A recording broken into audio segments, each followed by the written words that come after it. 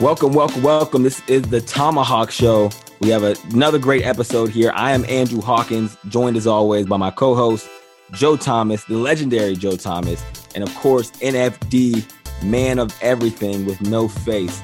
Listen, on the show, we were going to talk Big Ben. We were going to talk the Matt Ryan contract, but we ended up having two very special guests. The Miz calls in, as well as Gary Barnidge. So that's going to be the majority of what we do today on the Tomahawk Show. So as always, make sure you subscribe and rate 5 stars anywhere that podcasts are available. Make sure you leave a review that says we're the best podcast in human history, which is a 100% fact, already proven.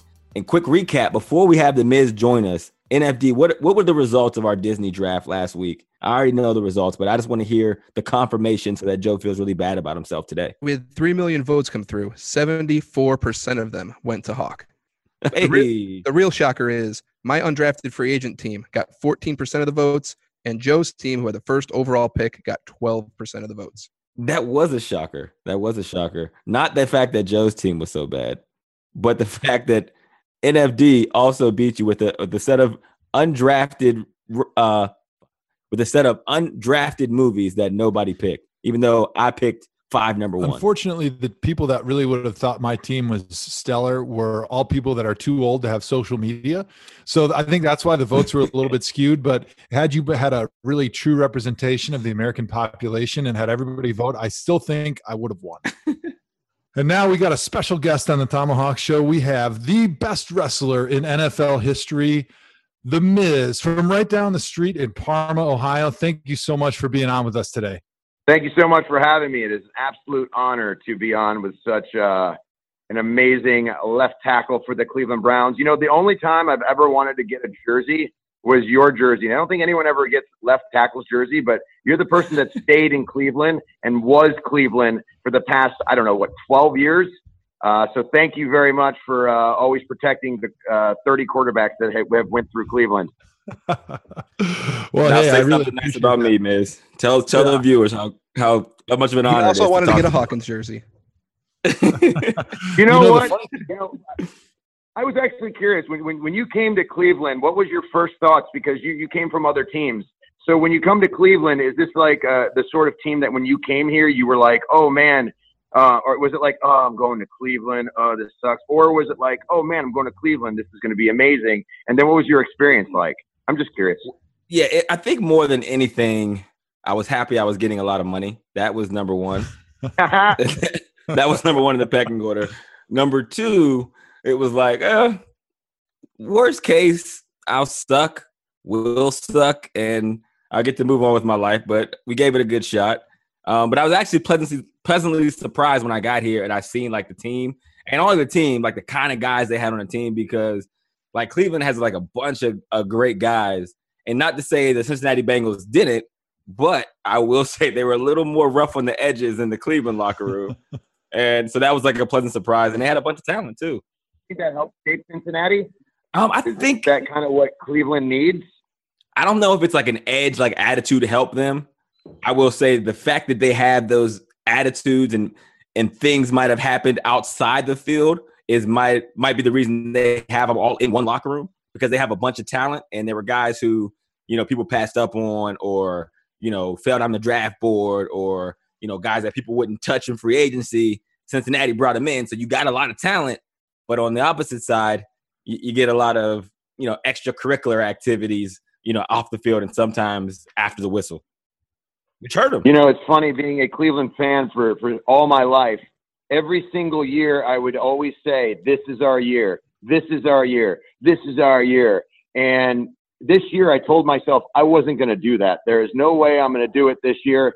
And then Dorsey comes in and starts just giving this team a lot of playmakers. With the number 1 pick, I thought Darnold or Baker. And he went with Baker. And then for the 4th, I was a little hesitant on Ward just because I thought Chubb was the guy. Having Myles Garrett and Chubb, basically going after the quarterback would be amazing. But obviously, he went for a need. And then now, looking at this draft, looking at the things that he did in what's it called? Free agency.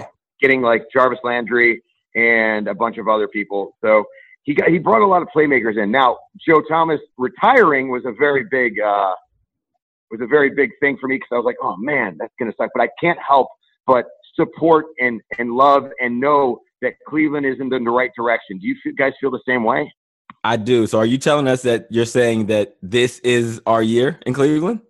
This is our year once again. Every year I say it. I said I wasn't going to do that. But no, but if you think about it, with Tyrod Taylor, I feel like he's a dual threat type of quarterback. He's very accurate. That's what we were missing last year. Not only were we missing that, but Kaiser, I thought, didn't really have a lot of help. No offense to any of the guys out there. I know everyone worked hard and were trying to do anything, but it felt that he held onto the ball too long. Like even I was like, throw the ball.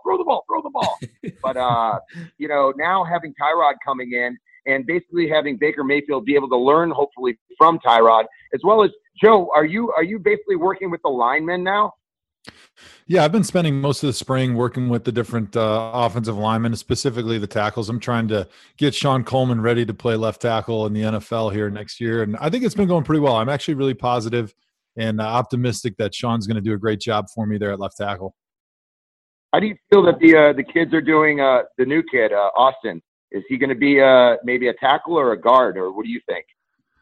I'm not sure where they're going to start him out. They had their rookie minicamp last weekend, but I was too busy getting passed out at Cinco de Mayo, so I didn't. But I think they're coming back in like another week or two to when we start OTAs, and then I'll get a good look at them then. And I think it doesn't take long, as Hawk will tell you, after a guy shows up, when you look at him on a practice field, like if they're going to be ready this year or if they're probably not going to be ready this year or they're probably never going to be ready. Can you tell, since you're such an elite, athlete, elite level left tackle, can you actually tell who is going to be something in college? Do you look at a guy in college and go, this guy, we need to get this guy? Do you are you in Dorsey's ear or anything like that? Or no, it's more or less you have to see him on the practice field in the NFL against NFL caliber players. Who's running the interview here? I was going to say. Figure out if this Sorry, I get really excited when I talk to NFT show. You should have heard me with Gary Barnidge I would just harp on Gary Barnidge every day, and then with Nathan Zagura, I literally just talk shop with him all the time because I'm always curious on. Because I don't know the NFL. I know fantasy sports, and I know a lot of NFL players don't really like fantasy. But I mean, that's how I get really into it. But I also don't know the psychology involved in being an NFL player and how there's no science. It feels like it's almost like you kind of just got to go through it. And how do you find these elite level players? To make a team. Everyone always says that the Cleveland Browns are. They're a bad organization and this, that, and the other thing. And you got to be like the Patriots or the Packers. And it's I don't think so. I don't know, but I mean, I imagine anything can happen with an organization. I imagine all it needs is a turnaround. And I feel like hopefully this is the year that is the turnaround. I think it comes down to a lot of times what guys do off the field. To your question, do people know based on what you see on film? The thing about stats or the thing about big plays is if you're in the game and you're in the position, they're going to happen. There's going to be a receiver that catches for 1,000 yards this year, next year, and every year in perpetuity. But that doesn't mean that he's the end-all, be-all, or some guy that catches a lot of catches. The difference comes when you're watching college tape and you see all these guys who are good. They have the talent to be there or they wouldn't be there in the first place. It's what they do off the field. I always tell guys, I have a kid who tells me, hey, I'm entering the NFL draft. I'm like, well, how often do you work out by yourself? Well, I just do the team stuff. Well, then that tells me right there you're not going to be a good professional. You're not going to maximize your opportunities as a pro because the best players work out by themselves. They don't need somebody pushing them, waking them up, or telling them what to do here and every chance they get. It's funny you say that because I remember on Instagram, and I'd always go on the Browns app and just see what's going on. And I always see your workouts. And just you training, and it was always fun to see. And you know what else was fun to see? Seeing Jarvis Landry, Carlos Hyde, and all those new guys coming in and kind of doing that the MGK music video with Cleveland. And I was like, oh man, I mean, how can you not get excited for the Cleveland Browns? There's a lot of excitement right now. I've been in the locker room all spring. I'm still rehabbing my elbow, and I've been helping out doing some coaching. And that infusion of talent that John Dorsey brought in this offseason is really led to a lot of excitement around the team. You know, as you know, being a Clevelander, people around the NFL aren't going to be talking much about the Browns this offseason, but there's definitely a spirit and energy in that locker room that's a little bit new compared to where it was the last couple of years. Oh yeah. What is awesome. your favorite moment as a Browns fan, Miz? Favorite moment as a Browns fan? You know, I remember as a kid, Bernie Kosar and, Ozzie Newsome, Eric Metcalf, Kevin Mack, all those like kind of old school players. It might not have been a moment on the field or anything like that, but I just remember going to a game as a child and feeling the electricity of that stadium. And it was the Municipal Stadium, by the way. And it was just electric. And it was something that gravitated towards me, hearing the loud, audience and seeing the players, how big and massive. I remember meeting Michael Dean Perry at an autograph signing. It was like the only autograph signing I ever stood in line for. I was like years old, but it was just like shaking his hand. I remember when Michael Dean Perry actually came to my elementary school.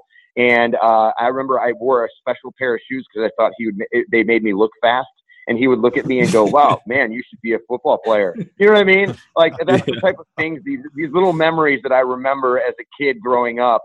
So it was always about the Browns, And so those are the kind of memories that I have and I take with me at all times. A really cool memory that happened recently was last year when I went to the first game. I did a nice little, like a hype video for the Browns, for the Pittsburgh Steelers. Like, whenever I get asked to do those sort of things, it amazes me because I'm a kid from Parma, Ohio. I went to Normandy High School, and my heart is always in Cleveland. And to be asked to hype up, our players and our audiences, it's just an honor for me. Well, you did that with the Cavs, didn't you? The Cavs playoff pump up video? Yeah, I did it actually. We did that in Playhouse Square, actually. So if you go to any games at the playoffs or the finals, because I imagine we will go to the finals, I did a hype video for the Cavs, and it was a lot of fun. We did it at Playhouse Square, and it's cool to be able to motivate an audience and hype them up. So hopefully we can get another title for Cleveland. Well, you talked about memories and meeting people. You actually have a memory with the Tomahawk Show. I'm going to give you some choices, and I'm going to let you guess because I'm 100% sure, after hearing it, that you don't remember it. So we're going to give you choices, and you have to pick which memory do you think is the real connection with the Tomahawk Show. You ready? All right. Option A. Did you date someone in NFD's family when you were at Miami University? Option B. Did you almost fight my brother in Cancun, Mexico? Option C, did you accidentally cut off Joe's wife, Annie, on the highway? Option D, all of the above. Oh, man. Wow, these are good ones. Yeah. I'm going to say, I don't remember any of these. And if I did cut off his wife, I probably wouldn't know. So I'm going to go with option C because it was probably an accident. And if it happened, I apologize. And I wouldn't know even if I did. And I was probably trying to get somewhere really fast. Yeah, that was a good guess. But the real answer is you almost fought my brother in Cancun, Mexico. Get out of here. No way. I kid you not. What happened, Hawk? Listen, when I was growing up, I was a big Real World fan, right? So I would watch the Real World all the time. My senior year, my brother was playing for the Bengals, and he took us on a family vacation to Cancun, Mexico in the month of March, right? So you can imagine what goes on in Cancun, Mexico, the month of March. Back then, by the way, there was no camera phones. So you could do whatever. There was no camera phones back then. It was 2003 or 2002 or something like that. Anyway, we're going into the MTV club, and we're late. We're like, we're Cancun. My brother's had a lot of drinks. It looked like the Miz had a lot of drinks himself. They bumped into each other like backwards, like stumble backwards into each other. Then both turn around. I think you said a joke. Now I'm 17 years old. I'm frightened. And if you guys have never been to Mexico, do you know like the police walk around with assault rifles? The gun. Like, yeah, absolutely. Like on their shoulders, cocked, point like. So my brother had just gotten like we left somewhere. I don't know what it was. Long story short, you guys bump into each other like random, accidental, and you both were like, yo, man, watch where you're going. He's like, yo, watch where you're going. And then you like threatened to put on his back. He threatened to put you on your back. And so I jump in the middle, like, okay, hold on, we're good. Let's just go in the club and have a good time. And like, yeah, whatever. And you guys went your separate ways, but it was the scariest moment of my life because I don't even like guns, but there's 4 police officers holding assault rifles, and you two are about to fight each other in Cancun, Mexico. That sounds about right, to be honest. Yeah, something definitely that would happen to me, especially back then. In 2003, like being on MTV, it was basically the place to be. And then I got paid to go to Cancun to basically, lead parties. And this was a time where you didn't have these camera phones and everything wasn't all over the internet. There was no MySpace, YouTube. There was no, Facebook or Twitter or Instagram. It was just go out there, have fun, and your memory is in your head. So you could do whatever the hell you wanted. And it was arguably one of the most fun times in my life, except for the time when I almost fought your brother. Yeah. So who would have won if it would have thrown down? Who would have won that I don't fight? even remember. I don't was remember how big he was. Which brother was it? Because hockey got like 100 brothers. I got 100 brothers. Beat up for a while, but I can last a long time, so I can take a lot of hits. So I'm an endurance fighter, if you will. I love it. So Hawk, which brother was it? It was Artrell, who actually played, like I said, in the NFL for 9 years. And what's he most famous for? What do you mean, as an NFL player? Wasn't he the brother that ran over the bus? No, he was the one that the bus got run over by the bus. Yeah, but he's hit the bus a couple of times. You can Google a couple of good bus hits. I think he actually put them on YouTube to prove it. Your brother was a pretty tough in the box safety. Like he was not like you. No, he wasn't a sissy. I'm a sissy. He was a tough one. Yeah. So it would have been a good fight. At the time, I think so. They were both People so would have hammered. paid money to see that. I don't think it would have lasted long. You guys were both extremely hammered. So the tourist police would have just shot all you guys and then into the garbage anyway. Falls over and falls over a bush and then starts throwing up. Or someone punches someone in the stomach and it just ends up throwing up on each other. End up in Mexican jail. Yeah. Sounds about Cancun. Sounds about right. All right, so we're going to transition here to the Cavs. Are you a big Cavs fan? I know you're a big Cavs fan. I don't know why Huge I asked. Cavs fan. Bad question. So here's besides the fact that the Cavs are playing ridiculous ball right now, and I love it, and we all love it. There's the conversation happening that is LeBron the GOAT? Is he the greatest of all time? And I want everyone to chime in. Bar none. Bar none? I was having an argument with one of my friends who thinks Michael Jordan is the greatest of all time, and I keep telling him absolutely not because LeBron isn't even done. And he's playing the best basketball that he's ever played in his entire career. And if you thought he was good back then, I mean, just look at him now. I mean, look at him throughout these playoffs. I mean, he is a playoff caliber type player. And not only that, he can lead a team and elevate the players that are on his team. And that's what makes a tremendous player, that you can elevate people, so much so that people were like, oh, when we lost Kyrie, that there's no way we can make it to the finals again. And then we made all those trades again and got a whole different new team, a younger team. And now, you're looking at LeBron kind of carrying his whole team with the Indiana Pacers. But then in Toronto, now you're seeing the team's type of form. And I feel like we haven't peaked yet. And that's the problem. Sometimes I think we peak too early. And I think we're going to peak at the right amount, at the right time. I think we have the right players. And I really believe that we can win the NBA Finals this year. I love it. If LeBron wins the NBA Finals this year, he's the GOAT. I don't even want to argue or hear the take from anybody else. Like, if he wins the NBA Finals this year with this team, I don't even think you can argue it that he's the greatest basketball player of all time. I couldn't agree with you more. Yeah, when I was a kid, MJ was like at the height of his awesomeness in the 90s. And I remember talking to my dad. My dad always used to say, like, oh, MJ, he's nothing like Dr. J. Dr. J was the greatest player of all time. So there's always a little like nostalgia that plays into that argument when people say, is it LeBron? Is it MJ? Older people think it was Wilt or Dr. J or whatever. But after what, like you said, what LeBron has done this season alone, and I mean, they didn't even win the championship. Hopefully they will. But he has completely put the team on his back. The amount of minutes that he's played and the way he's had to play on the offensive side and the defensive side, I think that the argument about who's better, whether it was him or MJ or even Kobe, I think it's kind of a moot point at this stage, because he has just done so much for that team completely by himself that I don't think there's ever been an NBA player in history that has done even 90% of what he's been able to do. I agree. 100% agree. The point that people don't like. Not even Mark Price. The thing that people don't. Not even Mark Price. Mark Price. The thing that people don't talk about is the fact that, like, yes, Michael Jordan was the greatest, right? I'll give him that. And everything that he did in his greatness, like when we were young, we got to see Michael at his like peak. But there was like a considerable amount of time where he wasn't that he built himself into that. And we've watched that whole process with LeBron. So when he came in, we expected him to be MJ from day one and not give him that opportunity to get better. Like the Miz said, he's playing his best ball right now at 33 years old at a time when he has the least amount of help on his team. And it's so tough to be like, for the amount of expectations people put on him, for him to live up to that and exceed them is incredible to me. Totally agree. Yeah, I mean, he's living up to the hype, which not many people or not many movies can do. Yeah. Miz, I got a question. Favorite Cav of all time not named LeBron James?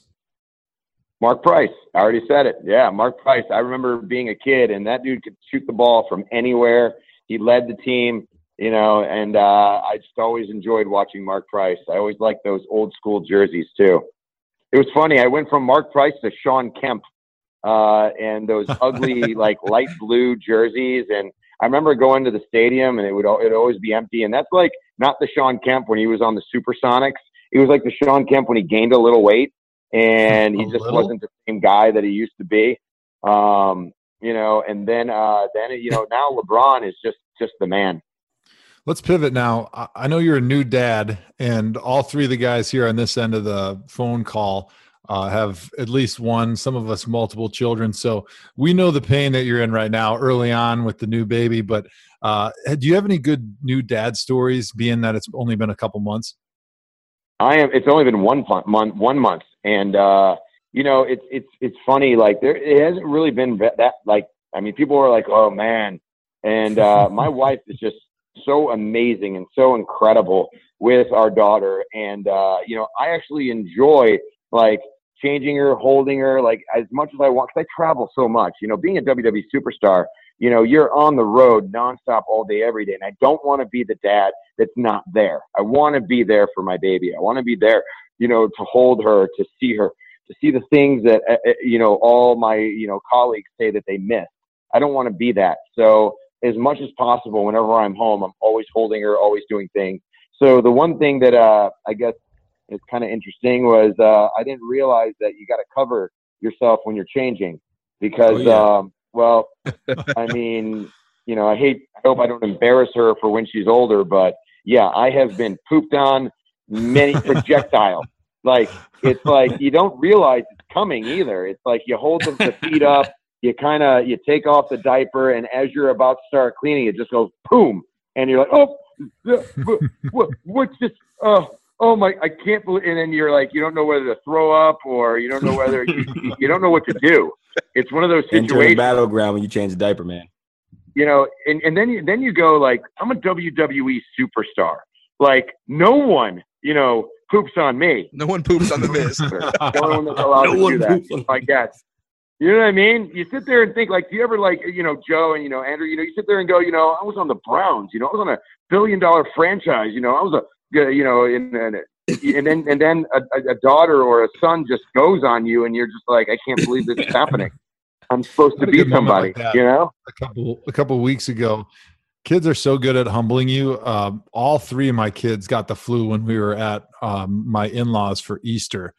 And I was sleeping up like in the corner of the loft in the attic, like where they put dads because we're completely worthless once you start having kids.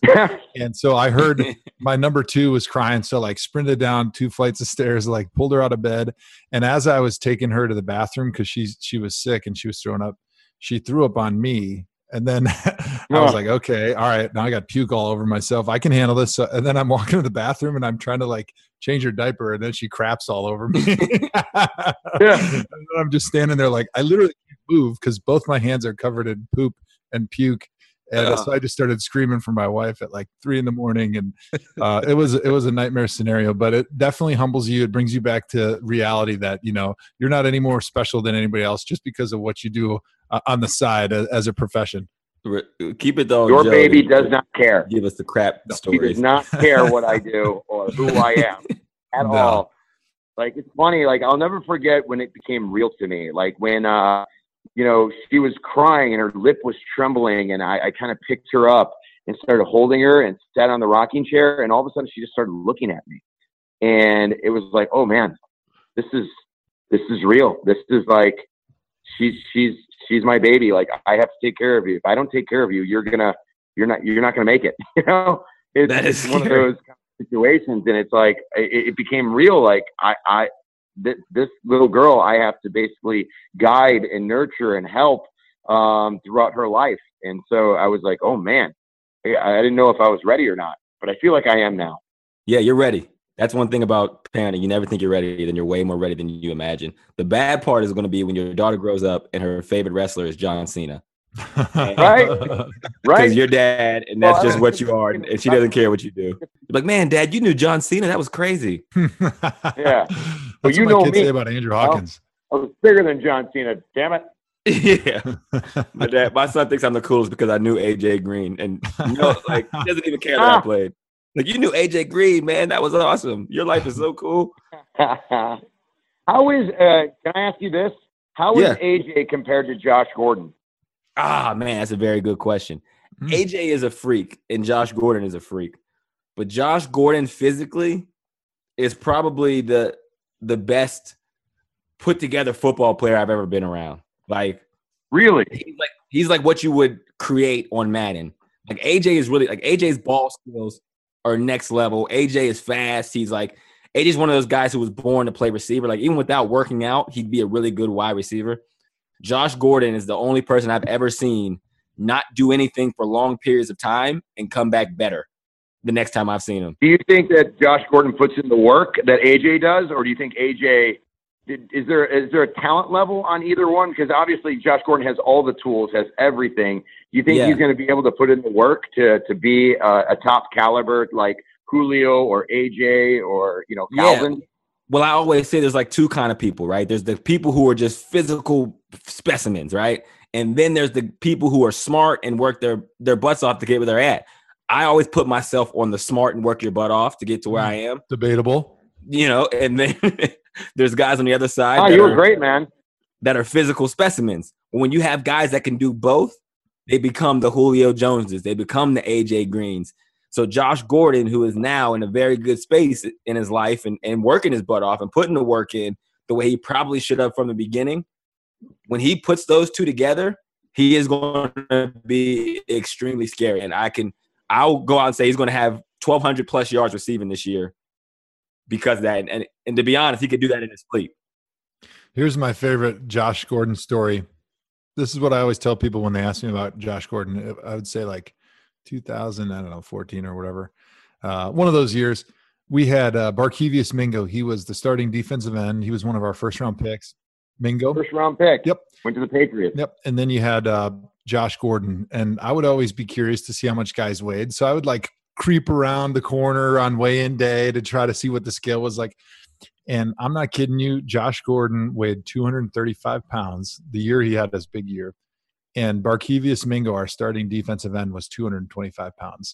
And Josh Gordon ran a 4.3 and probably a 40-inch vertical at 235 pounds. He was bigger than our defensive end. Could catch a BB in the dark. Yeah. And he probably had like a 2% body fat, and he could catch anything within 20 feet of him. So when you talk about physical specimens, he's the one right there. Yeah, that's the one thing about me. Like, I always, whatever I lacked in talent, I made up with hard work. There it is. There it is. Which athletes do you think would be good WWE wrestlers? If you had to pick 4 professional athletes across any sport, which ones would you want to see in the ring? Wow. Whoever, obviously, we've already had one of them, Floyd. Money Mayweather was, Yep. I think he just has the talking ability. Conor McGregor. I think anyone that can talk a lot of smack, like who is the biggest smack talker on the Browns or that you've ever seen in the NFL, like you've been a part of? Like Richard Sherman would be fantastic, I think, as a WWE superstar. James Harrison would probably be a really good one. Terrell Suggs. James Harrison, Terrell Suggs would be another one. Terrell Suggs. Yeah, I was thinking James Harrison after watching him on thing, but he's just more of an intimidating brute. He would be more of like the Brock Lesnar caliber. But I think like more Richard Sherman and Conor McGregor, Floyd Money Mayweather, those type of guys. Even Draymond Green, are the more the type of guys that would be the flashy, very talk. Odell Beckham Jr. I think all those guys could actually do fairly well in the WWE. It's funny though, because a person has personality doesn't mean they're gonna be amazing in WWE as well. We've had a lot of guest stars where sometimes they come in and you think that they're going to be absolutely incredible and amazing. It's like, they get kind of shocked at like how difficult what we do is. It'd be like me going to the NFL and saying, well, left tackle, I can do that, and then going it's really not that hard. Butt handed to me. Well, that's a good question because Gronk has gotten a lot of publicity this offseason. There was talk that he might retire from the NFL and try to go into wrestling. Do you think Gronk has what it takes to be a great WWE superstar? I can say it's like you say with the offensive lineman, in college, you look at them and you go, oh, this guy could be good, but you don't see what they can do until they're actually there in the NFL and against NFL caliber type players. Like it all depends on your dedication. I always say if you're dedicated and you love it and you have the physical talents to do it, then you'll be great. But if you think that you're just a big guy and, you work out a little bit and, I think this might be fun, it's not for you. This is a very draining job. It takes a lot out of you. It takes a lot out of your family. It's a lot of stuff that you don't see that being a WWE superstar it takes. It's a lot of sacrifice, a lot of blood, sweat, and tears. And so, with WWE, I loved it. As a kid, I've always wanted to be a WWE superstar. I never thought I could do it because I'm 6'1", 200 nothing pounds. But, through hard work and dedication, I've been able to be successful in the sport that I love. The only problem is, it's one of those situations where you can't do it forever. I mean, Joe, you're probably going through it right now. But I mean, this is the type of sport that, once you get to a certain age, your body just can't take it anymore. That's a great question. I have some questions just on the health side of it. I know that stem cell is something that's been talked about a lot in the NFL recently. It's something that I actually did when I had my knee scoped a couple of years ago, but like this idea of expanded stem cell injections, IVs into your knees. That's something that I think we're kind of right on the forefront of making a big medical breakthrough and being able to like heal some of these guys that get the cartilage, the arthritis issues, which is what, took me out of the NFL and what I think a lot of guys that kind of ends their career because we don't really have anything right now from a surgery standpoint where we can like heal or regenerate cartilage. But is that something that you guys in the wrestling world get excited about, look at, pay attention to, share stories, have used? What on the health side of things to try to like extend your career is popular kind of in the locker rooms in the WWE? It's going to sound very easy. You're talking about stem cells and all that stuff, but a big thing with WWE and what we do is as simple as stretching. A lot of people don't do the proper amount of stretching before they go out there. They just kind of think, oh, I'm ready to go. Like you always see people pull hammies and that kind of stuff. And that's just simple as stretching. But if you want to talk, like there's no real talk in the locker room about stem cells, but we're always hoping for medical breakthroughs. With WWE, they are, full force in our health and making sure that we are at the top level that we can be health wise. And they don't put us, in that sort of danger where I'm afraid, So it's kind of one of those things where you're always looking for the next step in a medical breakthrough. But for right now, I've been very fortunate. I haven't been injured in my 12-year career as a WWE superstar, which is very, very rare. But, I'm one of those, type of superstars that I've always, pushed myself, but didn't push it over the edge where I'm overtraining. You know, a lot of guys will try to overtrain and overdo it, and then that's where you end up tearing and pulling and doing that kind of stuff. And I always made sure that I stretched enough. So those are the kind of things, and I know you're looking for, like, you know, stem cells and this and that, but, you know, sometimes it's as simple as the stuff that we've grown up doing. Ice. I like it. It's like, no, Joe, I got a hot tip for you. Ice. Try that. Maybe still be in the league, you fancy. Yeah, I should have tried that. I never thought of stretching when I was in the NFL. We should have had this interview about 6 months ago. Miz, tell me this. We're doing our all-time wrestling draft later in this episode. Give me your top 3 wrestlers of all time. It'll help my big board. Me, and me. No, I love it. 3 misses. Put myself number 1 as always. I always put myself number 1. If I don't believe I'm number 1, then I shouldn't be doing what I'm doing. So I always focus on trying to be number 1 and dedicating myself to be number 1. So always me number 1. Number 2, Shawn Michaels. Number 3, Ultimate Warrior, because when I was a child, those were my 2 top guys. You know, The Rock as well. I'd always put The Rock up there in the top 5 caliber. I love it. I actually shot a movie with Shawn Michaels that's going to be coming out later this fall called Marine 6 Close Quarters. Believe it or not, we've done 6 of these things. And, and so Shawn Michaels I've actually got to work side by side with in a movie, and it was absolutely an amazing experience, especially as a kid watching him, you know, grow and me grow, you know, and see him. It's amazing. Shawn Michaels is high on my big board, so that's good. That's good take. Yeah. I feel like I'm in the right area. But NFD had a good question. If you could wrestle anybody in all-time history of wrestling back to you know, the year Hawk was born in 1901, who would that wrestling match be? I've gotten to wrestle, actually, all the people that I've ever wanted to wrestle. You know, I've always wanted to wrestle The Rock. I've gotten to wrestle him. You know, but the one person I never got to do to have a match with was the Ultimate Warrior. As a kid growing up, you know, I would paint my face, put streamers on my arms, run around the house, cutting promos on my mom like the Ultimate Warrior. And so now, you know, unfortunately he has passed away, but he was one that I've always wanted to work. He's my favorite wrestler as well. So he's the consensus number 1. The draft isn't about who's your favorite. It's about who's the best. So keep that in mind, Joe, when we're drafting. But the Ultimate Warrior was the guy that never lost. Every match he ever showed up to, you knew he was going to win. And he was the guy that just was everybody's favorite. It wasn't really even a question when I was a kid. I don't know. Maybe you guys were different when you were there, but everybody wanted to be the Ultimate Warrior. He had the best costume too. Well, Miz, we appreciate the time, man. As always, thank you for joining the Tomahawk Show. Yeah, thank you guys so much for having me. I really appreciate it. I always like dissecting, you know, Cleveland Browns' brain just to see where everything is at and how everything's going. And I feel like the Cleveland Browns are taking a step forward with Dorsey coming in and using those picks to get some value and basically doing a tremendous job. I can't wait for the season. And thank you guys so much. Joe, Andrew, thank you guys very much for having me. Really appreciate it. Of course, man. Can't wait to have you back. Oh, and I'll always end the show with, the Tomahawk Show is awesome. Hey, there you go. I thought he was going to say Joe Hawk yourself, but we'll go with that. That's good enough. What's up, Tomahawk fans? I'm sure you're all wondering how Joe and I came to be the greatest podcast duo in the history of sports and podcasts. Well, after playing together on the field for years and spending countless hours in the studio, we've gotten to know each other pretty well. Uninterrupted and State Farm are teaming up to bring you The Sixth Sense, where NBA teammates like Victor Oladipo and Miles Turner show you how they get each other, just like me and Joe do. Check out the latest episode of The Sixth Sense on youtube.com/uninterrupted. And maybe you can get a teammate off the court or off the field that gets you too.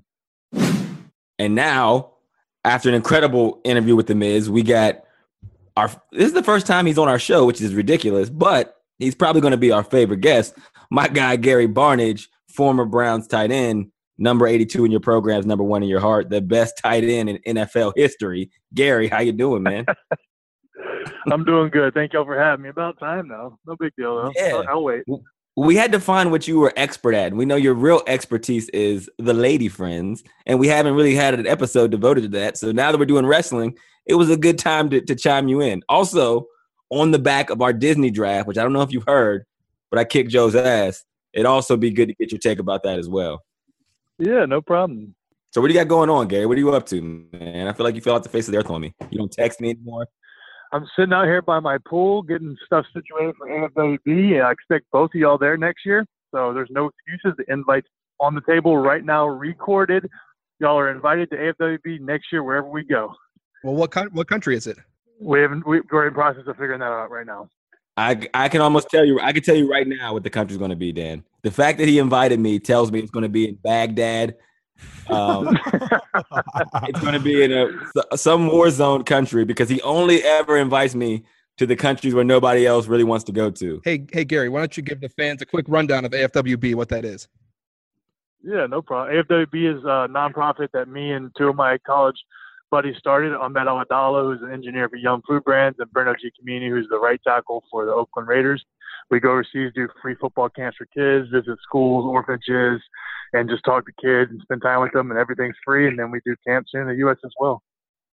Where are some of the countries you've had camps already? So we've been to China, Brazil, Turkey, Egypt, Finland, and we just got back from Portugal. And right now, on your take, Andrew, would be the Germany is really hot and heavy. They really want us to come next year, but we'll have to wait. We have to give everybody the same opportunity. So we got to send out information to all the countries to see who's ready. So, Gary, tell us a little bit about what happens with AFWB. You guys just show up and then party all week, or are you guys actually doing something positive for the local communities? Are you guys building houses? Is it like one of those house building foundations?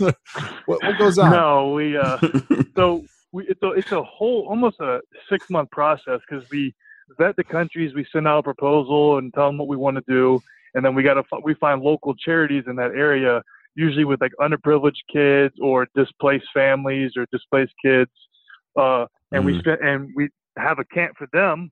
And then we also go spend time with them. We go visit, have lunch with them, talk to them, just spend time with them and show there's people out there that do care about what they're going through and want to help them in any way we can. And then we try to raise money to donate to their causes.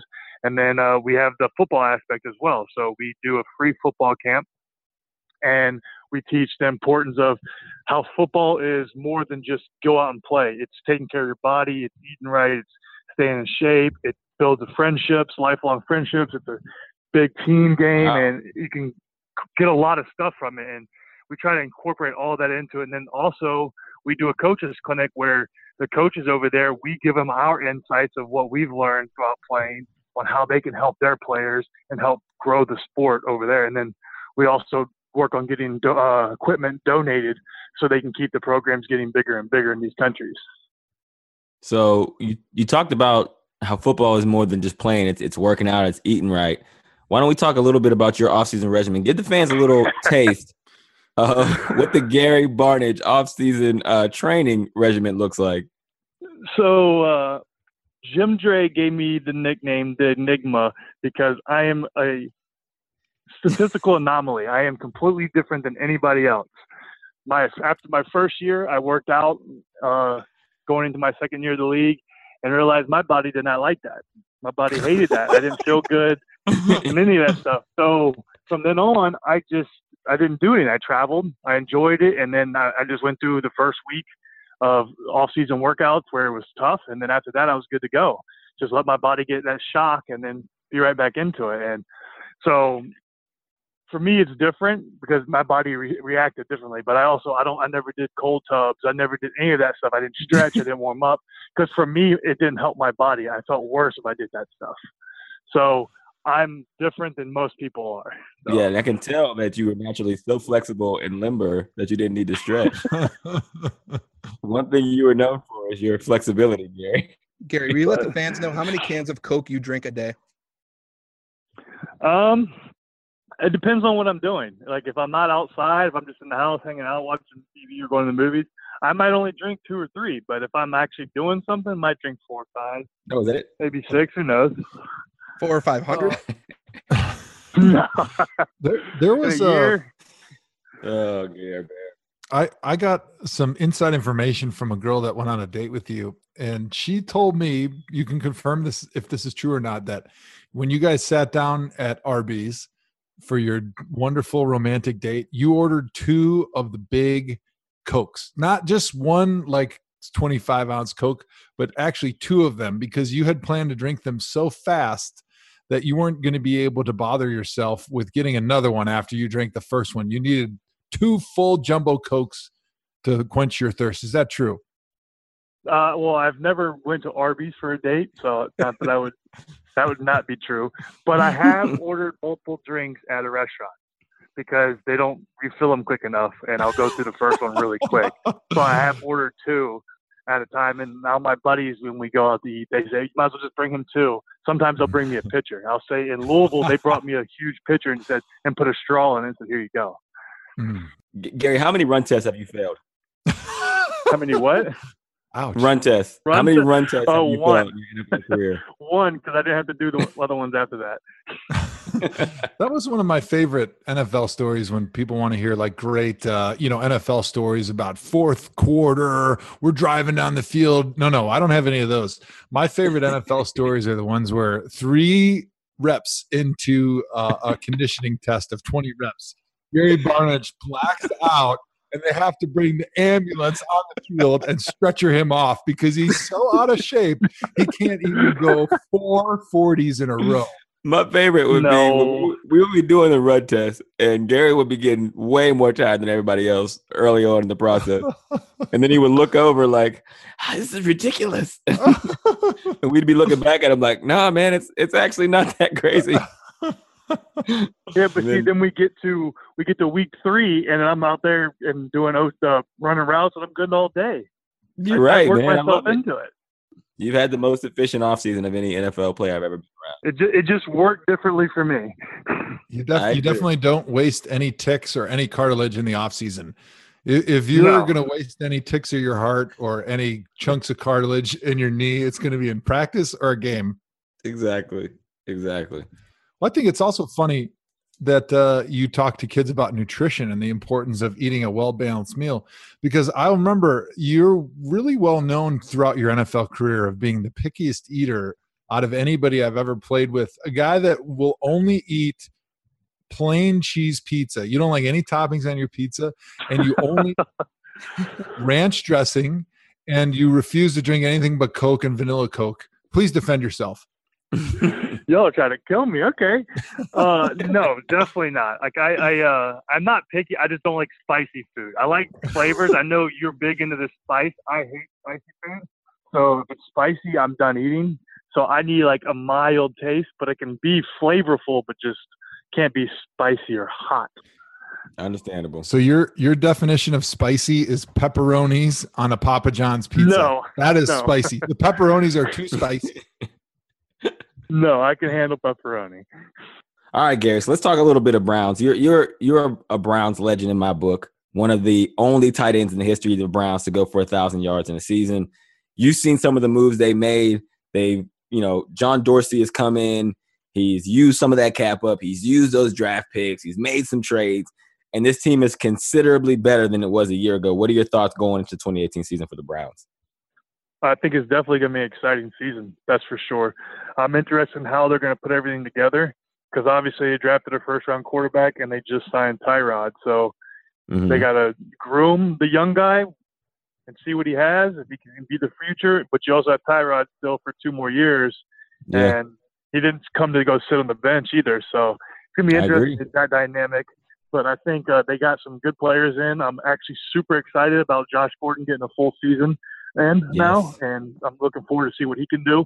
I know I've played with him, so I know how good he can be. I'm looking forward to getting back to that, and having Landry as a compliment out there is going to help too. You know what? I posed a question on Twitter. What happens if Tyrod comes in and he takes the team to the playoffs? You have probably a quarterback controversy, and you have Tyrod, who would then have taken Buffalo and Cleveland to the playoffs in back-to-back years. The reason why, there's a lot of people talking about why Baker should play or why Baker should sit. And again, if that scenario happens, it's good problems for Cleveland to have, a problem that they haven't had here in 20-plus years. But I will say the biggest reason why I think it's a good idea for Baker to sit this year is because in the NFL, you have to learn to play under center. And that's one way that Baker hasn't not played in college. For the majority of his college career, he was a shotgun quarterback. And it does take time to be able to process the field as a quarterback coming from under center because it's different. So with him sitting the bench, kind of going through practice, watching the games up close and personal, studying, getting better, and letting this team continue to build around him with the weapons that they're bringing in, I think it is going to be good for him to have that year of playing under center under his belt before he gets thrown in live action, because it could definitely ruin him trying to do something different so fast and with so many expectations on you. So I pose a question then. So say if the Browns won 10 games and Tyrod plays really good, what do they do? Because he'll have 1 year left. Do they bench him for the next year and Baker? They sign him to an extension? What do they do? But like you said, that's a good thing to have. I know you said that's a good thing to have, like a good position to be in. But what would you say? What's there out to do with that? What I think they would try to do is try to trade Tyrod.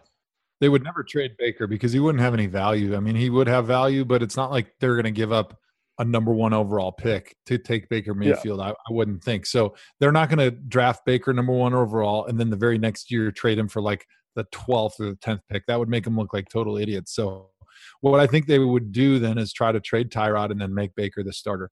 Worst case scenario, if he doesn't find the trading partner, John Dorsey I'm talking, I think what they would end up doing maybe is starting Tyrod as the starter during the season, and then you would see him probably play, and if he faltered at all, they'd put Baker in there. If he keeps playing well, they would let him play out the rest of the season, and then it would be like an Aaron Rodgers type situation where you got a guy like Baker sitting for a couple of years. It's not a big problem because if you got the guy ahead of him playing really well, you just kind of roll with the hot hand, and then at the end of the second season, then Tyrod's a free agent, and then you can deal with him then. But those are all good problems to have. If you sit there and you say, Tyrod Taylor's our starting quarterback and he's taken us to the playoffs 2 years in a row, I think the fans are going to be really happy just being in that situation.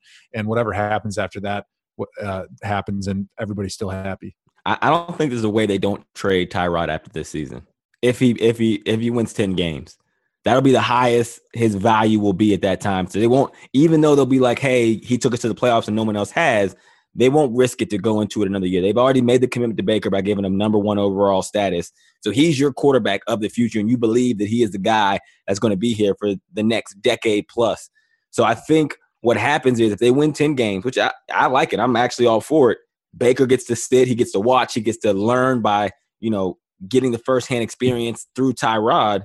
But if Tyrod wins 10 games, and again, if he takes Cleveland to the playoffs a year after he takes Buffalo to the playoffs, and Tyrod has a lot of weapons here in Cleveland, more than he probably had in Buffalo, then I think it just creates a tremendous amount of trade value. And I would actually point it more towards Drew Brees and Phillip Rivers situation, which I talked to someone very smart, and they mapped that out for me, and I think that's what happens. You could probably get a late first or early second if Tyrod takes the Browns to 10 wins this season, which would be a great trade because they gave up a 3rd-round pick for him. You got to get at least a 3rd-rounder back. If you get at least a 3rd-rounder back, then you win. You win. Yeah, I think they would get more than that. Yeah. All right. Well, that was a great question. Now this is the Gary Barnidge show since he's asking us questions. But let's transition to something that I'm much more interested in talking about, and it's D'Angelo Williams and you. Is this true? You guys have a dating app called Steady, or are you guys just spokespersons? Yeah, just I'm a spokesperson, part of it, like type of thing. And I recruited D'Angelo to do the videos with me. So we did the little dating videos, and it was all good fun. Had fun with it. How did you get involved with that? Gary's known for his dating, man. Actually, one of my buddies that works at AFWB, he's on our board, Todd Bulow. He knows the guy that is one of the owners of it. So he put me in touch with them, and so we just met through that mutual friend, and that's how it became part of doing something with it. Well, man, that sounds pretty incredible. If I wasn't married, I'd probably get on there and probably knock it out of the park with a lot of pokes. You guys poke on that app, or is that not a thing anymore? No, not at all. That's safe. Okay. All right. Well, we got to wrap it up. Gary, we appreciate you joining the Tomahawk as always. I know it took us a while to get you on, but you're always invited back. And maybe we'll have you on as a reoccurring guest when we talk movies, wrestling, and all things dating. How's that sound? I'm down for that. And I expect y'all at AFWB next year. Yes, AFWB, North Korea. I am there. Gary, thanks for joining us on the Tomahawk, brother. I appreciate it. Thank you for having me. Well, folks, time to wrap up another quality episode of the Tomahawk Show. Thanks to Gary Barnidge, our favorite, and, of course, the Miz, Cleveland's finest, the NFL's greatest wrestler. I think we had a lot of fun And I learned a lot about wrestling, guys. I wasn't as well informed about wrestling as I should have been before we did this. Unfortunately, and their innovative techniques as well. You didn't know about their innovative rejuvenation techniques. Pretty interesting. Apparently, all you got to do is stretch, and I could have played 20 years in the NFL. We tried a wrestling draft. Unfortunately, it didn't work out. It was not made for TV or even podcast, but we'll throw it up on one of our social pages, and then you can vote on who had the best team. Don't forget to subscribe and rate the show 5 stars. And, of course, as always, NFD, take us out. Joe Hawk yourself.